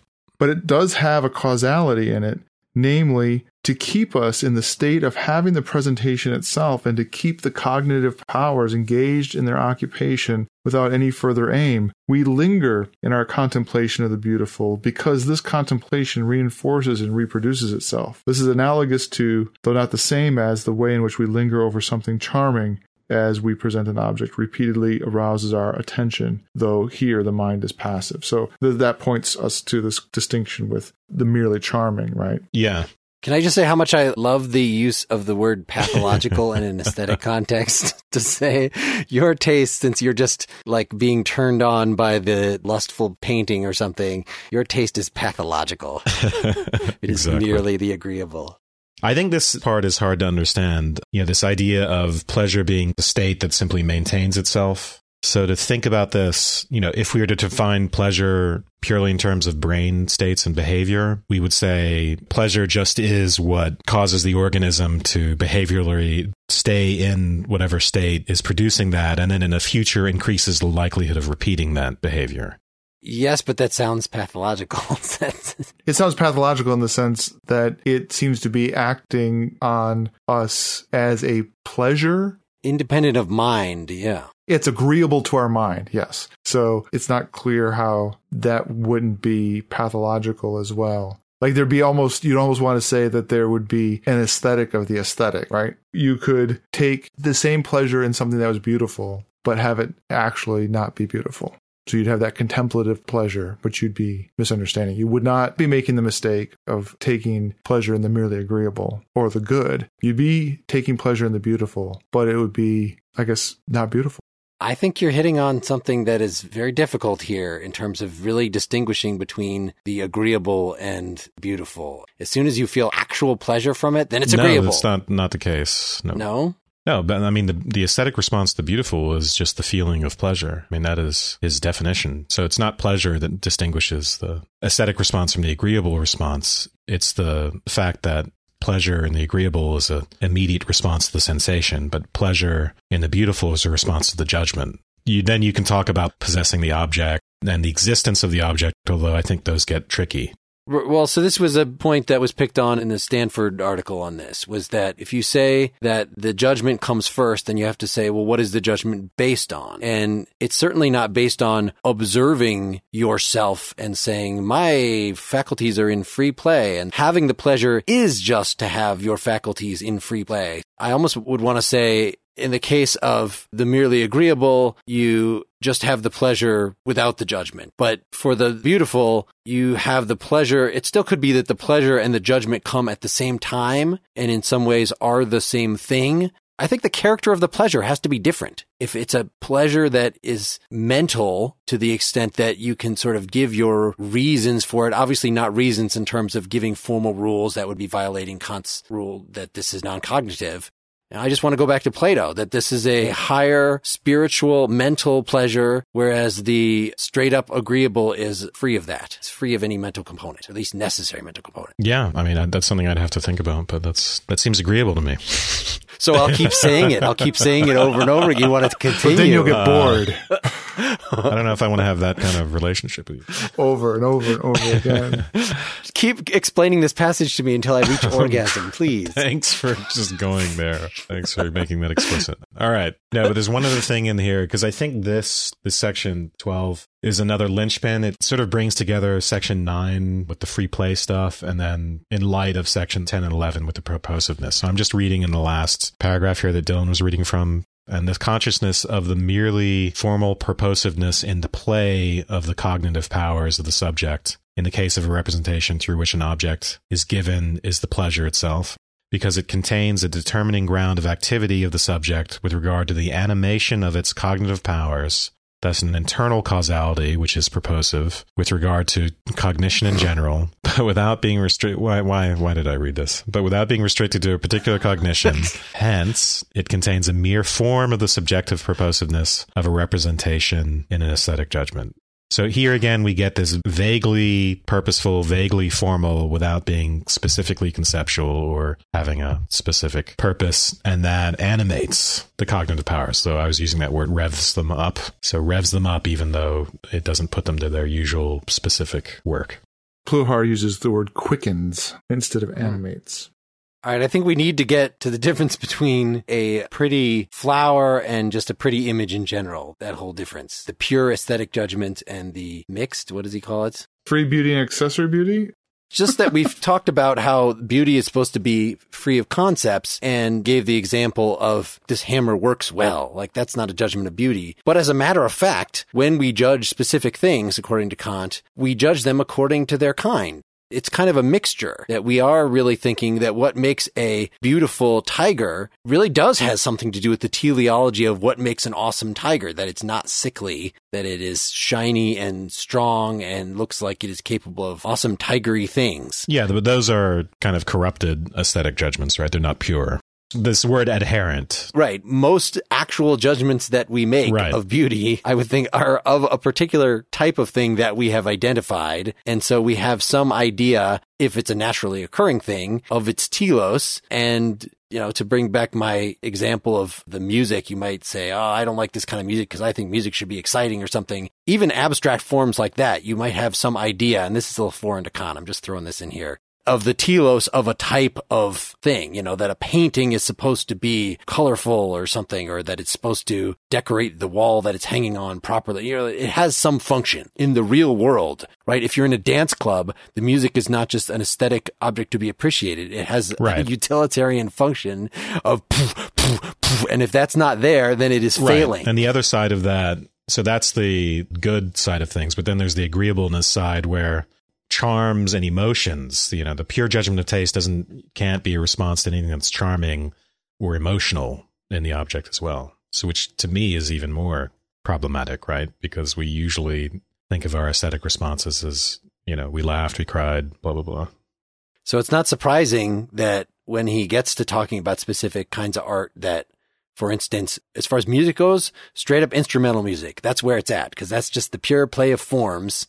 Whereas once you throw in a libretto, once you have singers squawking around there, then it just clouds everything. Right. And even a color in itself can't be beautiful. A tone in itself can't be beautiful. It has to be the arrangement, it has to be the formal. Yep. So this is like hyper formalist and very counterintuitive in some ways. Right. Folks should definitely go back to our last aesthetics one on Santayana, where we discussed this in more detail. That Santayana also was kind of a snob about form is better. Yeah, but he at least acknowledged that the matter is a legitimate part of it, whereas Kant is saying, if there are ornaments, if they add to the interest of the form, are they good? Otherwise, it's a charm. They can't make it more beautiful. In fact, they often make it less, or they damage the judgment of taste by attracting attention to themselves. Sounds right to me. So he said, purity of color, like all colors are equally beautiful as long as they're pure. If you like red more than green, that's more of like an agreeableness thing. People have different tastes in terms of colors, just like they have different tastes in terms of wines. But you can objectively say if the color is pure, then it is more beautiful than a more complex thing. Where is that? 14. I mean, I just plain don't agree. I think that blue is more beautiful than green. No, I think that complexity in the presentation of a color, like a straight up plain blue swatch, is just plain boring compared to a blue carpet where you see all the different textural and shadows that the different fibers create. And so having a more complicated. Yeah, but that becomes formal though. That becomes an arrangement of different colored elements. So arguably you're responding to form. Right. And impurity in color is a form. Yeah, that's a good point. Yeah, it is. I mean, that's one real objection. It becomes hard to know where form and matter, what's form and what's matter. Take us to the next step, Seth. You had some thought. I didn't mean to pick on Seth. Anybody can have a go. No, I didn't have particularly good. We should hear notes by this point. Seth's sweet, charming, agreeable voice. Oh, beautiful. No, I was going to go for charming beautiful. to be beautiful. I was going to go for beautiful. No, his thoughts are beautiful. You find them pleasant? Sometimes. But you're completely disinterested in what I have to say. That's why they're beautiful, Seth. That's why they're beautiful. So what I got out of the section about the ideal of beauty is that it's almost like a horizon or a limit. He goes through an argument about how the ideal of beauty can't be a specific concept of beauty that then we hold beautiful things to, simply for all the reasons we've already talked about. It's more like the ideal of beauty is a structure or a form against which we can measure, sort of like the purposiveness without purpose. The ideal of beauty is kind of like the concept of a maximum in mathematics, in the sense that for any specific number that you can think of, you can always imagine something greater. You'll never actually reach the actual maximum number, but the concept of maximum functions as something that you can judge numbers and things against. And that's kind of how I was thinking about the ideal of beauty, that it's not any particular thing that you're going to do any kind of cognitive act with, but it's somehow, I don't know if it arises out of the free play or if it's somehow a limit on the free play or if it's a structure in which the faculties function around this particular type of judgment, but it's something like that. So we should say that the ideal of beauty will turn out to be the human figure. So he sort of builds up to that, right? We can think of the ideal beauty in terms of what he calls the aesthetic normal idea, where we get a standard for judging. It's sort of a negative idea of what the average human being looks like as a way of rejecting certain forms that don't look like that. So that's where you define the ideal by experience. But then he wants to incorporate purposiveness. So to do that, you have to think about the visible expression of the moral in the form. So in the human figure, you can represent things like the goodness of the soul, purity, strength, and repose, and so on. So we should also say here, because it incorporates the good, the ideal of beauty is actually less than ideal, right? It's not purely aesthetic, but it's the best we can do. So that was, I thought, kind of a strange interlude, and I don't know how to fit that in with the rest of this. I don't know. Yeah. Else? Right. It seems not to fit so well with the section right before that, which was saying that ideas of beauty, when attached to specific types of objects, are somehow less pure. That he said, if you'd have to just say what makes for a pretty castle, then you're very restricted then if you could just take the image of the castle and twist the lines however they look most awesome. It would seem strange after that to say, well, the ideal of beauty in some ways is the human figure, which is restricted in just the way the castle is. Yeah. And it's an ideal, because of the good. It reminds me of Kant's general tendencies to go from observations about the character of our thinking, or in this case, the character of our aesthetic experience, where he observes that when we call something beautiful, we're invoking a subjective universal distinction. And then, on the one hand, insisting that that is a sort of a claim, a condition under which we call something beautiful, but not necessarily that there is some kind of objective beauty. And then in this section, he keeps reinforcing that universality until at the end you feel like, well, he's just saying that there is a universal form of beauty. And that's the way I find it confusing. It's like at this point, he begins to toe up to sort of not betraying exactly, but not taking his own medicine from earlier in the book. Trying to please all his constituents with their opposing agendas. I don't know. Yeah, I kind of honestly just glossed that section because it's like Wes says, it doesn't really contribute anything, I don't think, to the overall argument. Even when he's saying that, this subjective universality is a kind of normative thinking and parsing that out, but then to come down on, there's one norm. I mean, it's hard not to read it that way, right? Well, that's the highest ideal according to which we judge, so... I think in my translation, they just abridged that whole section to a parenthetical note, props to Myron's cow. What? That's one of the things. It is the rule, just as the famous Dorfus of Politicus was called the rule, Myron's cow within its kind also allowed this use as such a rule. Oh, I must have skipped over that weirdness. I guess it's a statue of a cow. I don't know. So Polyclitus and Myron are Greek sculptors from the 5th century. Oh, okay. And one is, yes. And then the Doriphorus is the spear bearer, and the cow are works of theirs. There you go. Yeah, this is one of those passages, and we talked a lot about this. It feels like 100 years ago when we did the Locke episode, which I think was like. Wasn't that one of the first 10 or 15, something like that? I think it was 1995. But here's a sentence from this section to give you an idea. Thus, necessarily, under these empirical conditions, a Negro must have a different normal idea of the beauty of the human figure from a white man, a Chinaman, a different normal idea from a European, etc.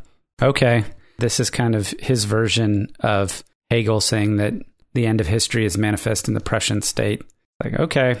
Well, here he's just talking about like what the average person he's talking about like. Normative conditions. And right? They're different. The average black person looks different than the average. But yeah. But the point is that has almost little to nothing to do with what he's been talking about. He hasn't been talking in this way. He hasn't been talking about this kind of thing. Myron's cow.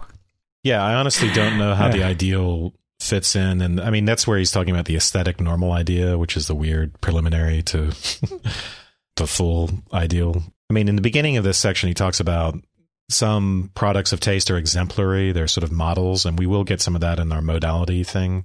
So it's kind of a lead-in.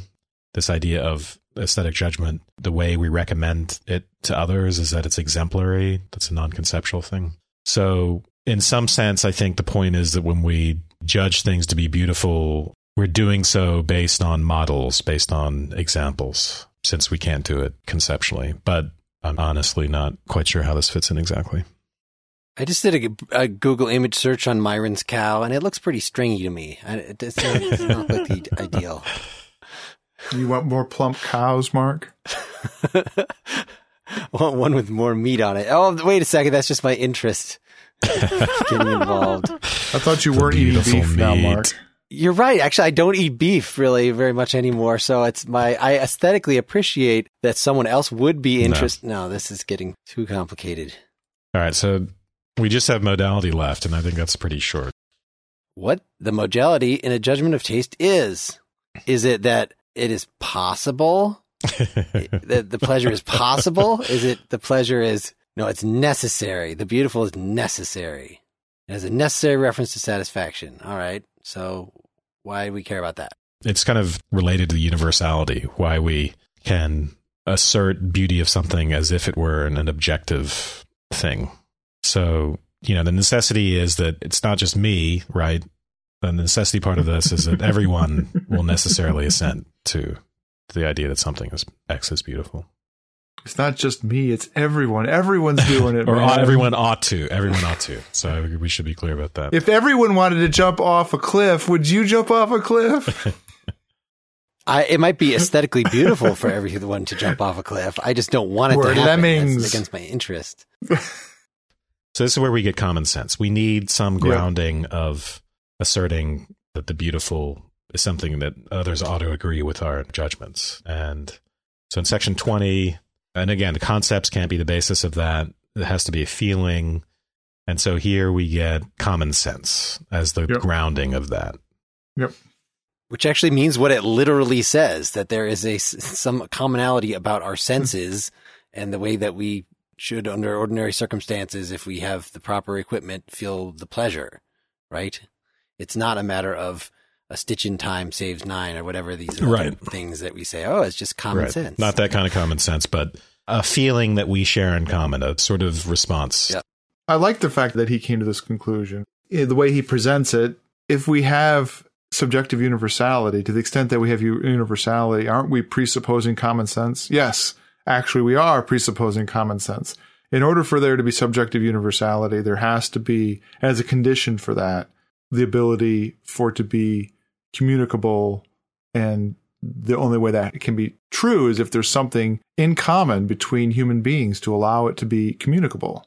And I guess you could disagree with him about that, but in the end, you'd be disagreeing with the possibility of the universality being communicable. You would be left with the notion that the beautiful is a subjective universality, that when we make a judgment of the beautiful, that we assume that everyone will judge it to be beautiful, but it might not in fact be possible for that to happen. So there's a kind of nice, pleasant hopefulness about this, that we'll actually all just be able to get along and understand everything is beautiful together, right? The alternative is that we could completely disagree about it, and there'd be no way we could resolve that disagreement. So human beings would be sort of fundamentally disparate from one another, and Kant seems to have a rosier view. And I like the way he puts the communicability in terms of it's just the state of mind underlying any cognition has to be communicable. Yep. Otherwise, how could we even learn language? Yes. Like if really ostension, you have to be able to point to the bunny rabbit and say, before the kid knows the word bunny rabbit, understand that you're referring to that thing and which elements of it he's supposed to pay attention to, that you're not referring to the ground plus the bunny rabbit's foot. You're referring to that figure, etc. And that's supposed to be common to the way that we would point out the beautiful, but then not common to the way we'd point out pleasure, which I still don't know if that is, agreeableness. And I still don't know if that works, but it's okay. So in 21, he's actually giving an argument for common sense. So that's part of why so it's not just he's going to assume it, and it goes towards some of the things we were puzzled about earlier. So since cognitions can be universally communicated, so since our objective cognitions with concepts and such can be universally communicated, then this associated mental disposition towards cognition, or the cognition in general thing that we see in the aesthetic, can be universally communicated as well. Because if it couldn't, then something that's given in our experience would not animate the imagination, which in turn animates the understanding in the way that it does. So because we know that a given can aesthetically animate the imagination, the understanding, we know that the commonality that we see in cognitive judgments that spreads to the universal communicability also applies to aesthetic judgments. It's a difficult argument to understand, but once you accept that, then you say, well, it's only a feeling that can do this, not concepts. We need a common sense, because the function of that faculty of the common sense is just to say that we can have something that's universally communicable, even though it's a feeling. Anyway, I probably wasn't much clearer than Kant himself there, but that's the best I can do. This common sense that Kant is talking about really is a kind of condition for rationality and be able to talk about anything. This is the point that Aristotle makes in the Metaphysics about reason and logic, and in trying to come up with a grounding for the rules of logic itself, like deductions that you make. He doesn't have a real proof of it, but what he says is that you just simply can't speak. The very fact that we speak and have language means that this is true, period. I think that provides a great model of how Kant gives explanations. That's entirely what his transcendental deduction of whatever he's deducing today, how that works.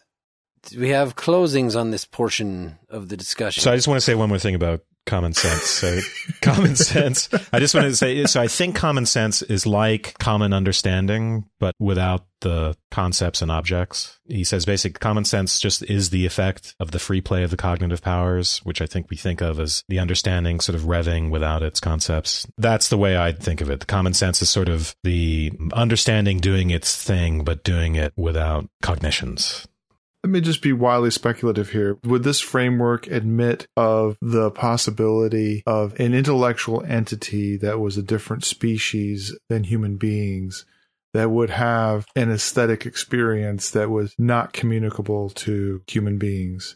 Yeah, I think. Yeah. It seems like it has to, right? Actually, maybe that's a question. Or is that just a character of all reason? So to the extent that anything is sentient. Right. It could be a function of something that would be universal to any sentient being. Yeah. So I think it's hard to say. That's a tangent. We don't need to go further. So we're going to talk more about this book. We're going to talk about the second book in the first part here, The Analytic of the Sublime. We're not going to do it next time for 106. We have another topic already scheduled for then, which is Sextus Empiricus's Outlines of Pyrrhonism, Book 1. So some ancient skepticism. We're going to have Jessica Berry from our Nietzsche Truth and Lie episode back as a guest. So big treat. That means that this episode will actually be posted before we record the next one. So I want to encourage people that are confused about this, have strong opinions about this, to get on the blog, partiallyexaminedlife.com, for the episode posting for this, and give us some questions to try to grapple with in the next one, or give us some other ideas, give us some objections. I guess as far as closing down this discussion, it's such a task to get a handle on his language and figure out what he's trying to say that it's hard to engage this critically, I think. I'm still at the stage where I kind of want to just give him the benefit of the doubt and just try to make some sense of it. So, for instance, I like the description that you gave, Wes, for free play, which I think is clearer than what's actually in the text. But when I think about that critically, appreciating a work of art is by necessity, of course, being non-conceptual. It's kind of like describing a religious experience. That is, it's very hard to describe. And if somebody pitches you, well, when you're appreciating a work of art, isn't this and this and this what you do? Aren't you appreciating the play of forms? You could just look at an experience and say, yeah, that seems kind of right. But then I think somebody could give a very different account of the same phenomenology. And you might likewise say, yeah, I could take it that way too. Like it's almost an open canvas, if you will, to throw theories on, throw phenomenological descriptions on. So my personal preference in approaching this would be a little more of a phenomenological description and less of just here's the finished theory that's very complicated. Like I can kind of get at what's motivating Kant, but of course Kant does not, even in his section that says some examples, does not actually give you a lot of examples to sink your teeth in and really think about. So I think we have to do that work ourselves. And I think talking about the sublime next time will help round this out. Right? If you're talking about any aesthetic experiences that don't encompass the fact that not everything we appreciate aesthetically is beautiful, then obviously you're missing something. But Kant at least has a piece of that. So we'll see if in his discussion of the sublime, if he's captured our intuitions about the other half of this. Other closings? I really enjoyed this. I think there's some amazing and interesting insights in here, even though you have to kind of presuppose certain assumptions of the Kantian framework. You only have to presuppose them in your general understanding. You don't actually have to read the first and second critiques before you get to this. I fully expected Wes to spend about 45 minutes explaining how all this stuff fit together, and I'm glad he wasn't called upon to do that. I don't even remember reading the first critique. It was so long ago. But this felt like a much more modern work of almost phenomenology to me, in the sense that I really did feel like he was saying, this is the kind of thing that we experience. This is the kind of language that we use. How can I parse this out to make sense of it? It just has a very different character than what I expect to see from Kant. But it helps to read the hard work that other people have put in to explain it. I don't think I would have gotten as much out of it if I had only read the text this time, like I normally do. But I went and I read a couple of commentaries first before diving into it. It was the most fun Kant I've ever read. So I was surprised at how much I enjoyed it. It was a book that I've been wanting to read, but had never gotten around to it. And it has been just very stimulating and interesting. And on the one hand, Kant's writing is still terrible in many respects, but it was the most accessible that I remember reading in a while. Yeah, what's interesting about Kant is the amount of actual repetition that's going on. And I think some of that is because each little section is like its own argument, and it's as if he's starting from scratch. But we'll hear over and over and over again the same things about non-purposive purposiveness as if we haven't heard it before. Yeah. Because it's like each little proposition that's supposed to stand on its own. So that's part of the frustration for me. And then, I mean, I honestly think you could rewrite this in a much shorter, clearer way. So I think Kant it's a legitimate criticism to say he's just a bad writer, but it's not like completely arbitrary. It's because he's trying to be almost geometric, and sometimes he's just thinking things through, but he's not thinking enough about communicating, about universal communicability. So I read the whole thing twice, and the second time I read it, it was just much more clear. I sort of got what he was doing, and I was much more conscious of the repetition that you're referring to, Wes, because I found that I get this section. So I would just recommend never reading it the first time. Just read it the second time. Yeah, I mean, with the Critique of Pure Reason, which it's been a long time since I've really looked at that. I mean, I was young and I was trying to figure things out, and it didn't matter whether it was repetitious. I was just trying to figure it out, and it was fascinating. And once you've learned Kant's language, and then you can just read through, and then it becomes tedious. You know, I did my usual thing with this where I kind of try and summarize it as I'm reading it, so it makes it harder. And I found this a real slog to try and do that. But I found that, rewarding, and I find that whole idea really interesting. I mean, I don't know what to think of it. I don't know, like Mark, I don't know how to evaluate at this point. I mean, this kind of strict formalism of Kant seems to go a little bit too far. This idea of giving this very, very deep foundation to aesthetic judgment, where this purposiveness without purpose and this activation of the cognitive faculties without specific cognitions, that's a really interesting way to try to get one's head around aesthetic judgment, which is kind of mysterious. It's Kant's usual brilliance, coming up with an ingenious idea for how to explain something which you might think is inexplicable. So that's what I love about Kant. It sounds like it's a description of a undergraduate's experience of Kant, where there's a lot of cognitions that are not specific. There's thinking going on, but without actual specific thoughts involved. Right. Yes, the theory of vagueness. If people got lost in the woods of the many quotes that we read in this episode, I will name check the iTunes U lecture that I brought up earlier. It's the Aesthetics and Philosophy of Art lectures from Oxford University, James Grant, that he's got 2 different lectures in a row on the critique of judgment that go a little more into almost no reading of the text directly. More here is a high-level overview of what's being said. Thanks, everybody. Folks should, like I said, go to the website, partiallyexaminedlife.com. While you're there, why don't you make a donation? We exist thanks to wonderful people who have given us one-off donations or become ongoing members of our citizen site. Folks that have given substantial amounts since the last time I read these, and since it's been a couple episodes. The list is long. I'm sorry. Include John Glazer, Louise Wales, Brandon Goodwin, Alan Hester, Dennis Murray Sr., Michael Zanette, John Taylor, Jeff Hedge, Colin Gorey, Sandra York, Stan Martin, Michael Guido, Sims Preston, Arthur Green, Stephen Tulloch, Lindsay Bunt, Dominic Harris, Laura Davis Channon, Heath Adams, Greg Vogelsberger, Matt Sanza, Allison Jones, Michael Rouge, Nick Martin, Jeffrey Mullen, Stephen Ellis, Louis Ware, Daniel Buzatu, Leonard Williams, Andrew Pendakis, Joe Varro, Hans Villamil, Max Smith, Linda Reeves, Chris Statham, Lucy Hutchinson, David Richardson, Michael Goucher, Jeffrey McIntyre, Robin Body, Peter O. Callaghan, Jonathan Maythaler, Rebecca Bond, Giselle Stahl, Jeremy Regan, Paulo Borione, Damian Bickhoff, Steven Sanchez, Harriet Tampiyapa, Judith Klinger, Joshua Duke, David Sutherland, Nell Iyer, Luca Brennick. Luca Braza sleeps with the fishes.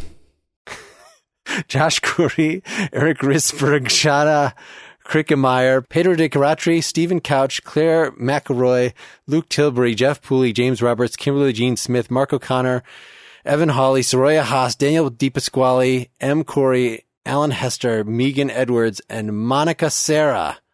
God damn, I gotta read this more often. Since when was that? That's, we just, the last two episodes were right next to each other, and I didn't read them on either of those. It's since rich. late August. But it's never enough. Really. It's never enough. We're not getting rich at all. This episode was brought to you by Ting, offering simple ideas that save people a lot of money on their monthly mobile bills. To see how much money you can save on your mobile bill, go to pel.ting.com and get $25 off a new device or $25 in service credit. Ting, mobile that makes sense.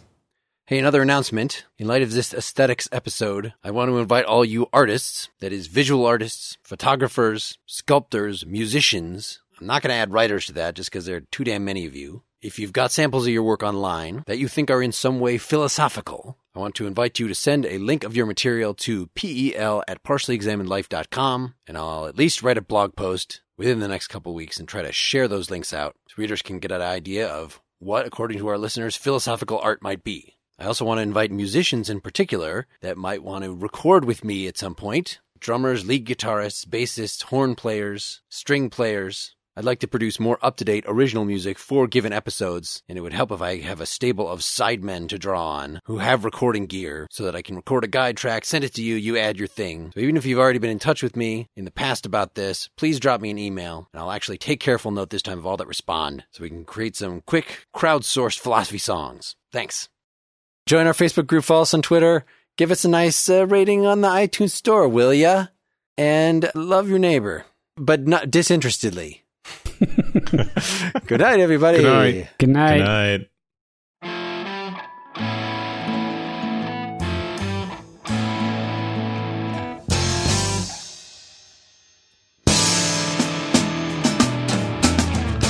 So you think you're in love, but that wasn't enough apparently. She must have misjudged to let you go to that stuff apparently. When the tryst is made and she wants to cool down, will your feelings fade if you drag them around? Or is there some way back? Can you cool down? This time, just cool down.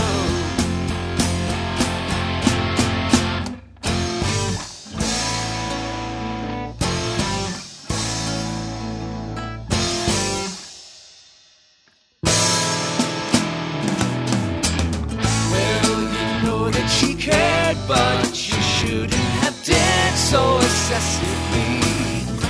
Maybe you should be scared. Don't let all that you've shared be the death of me. When your whims have passed and she wants to cool down, will your feelings last if you kick them around? Or is there some way out? Can you cool down? This time, cool down.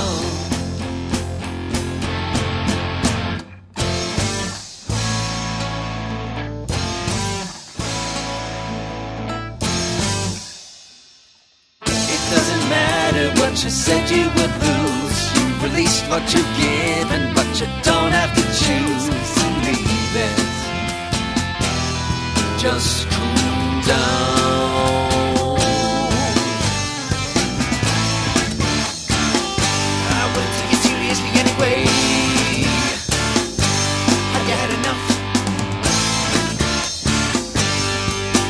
Just cool down. Just cool down.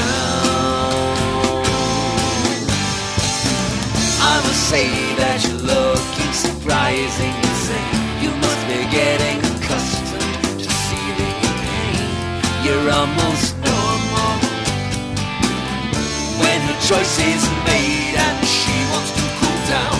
Will your feelings fade or will they drag you down? Or is there some way through? Can you cool? Just cool.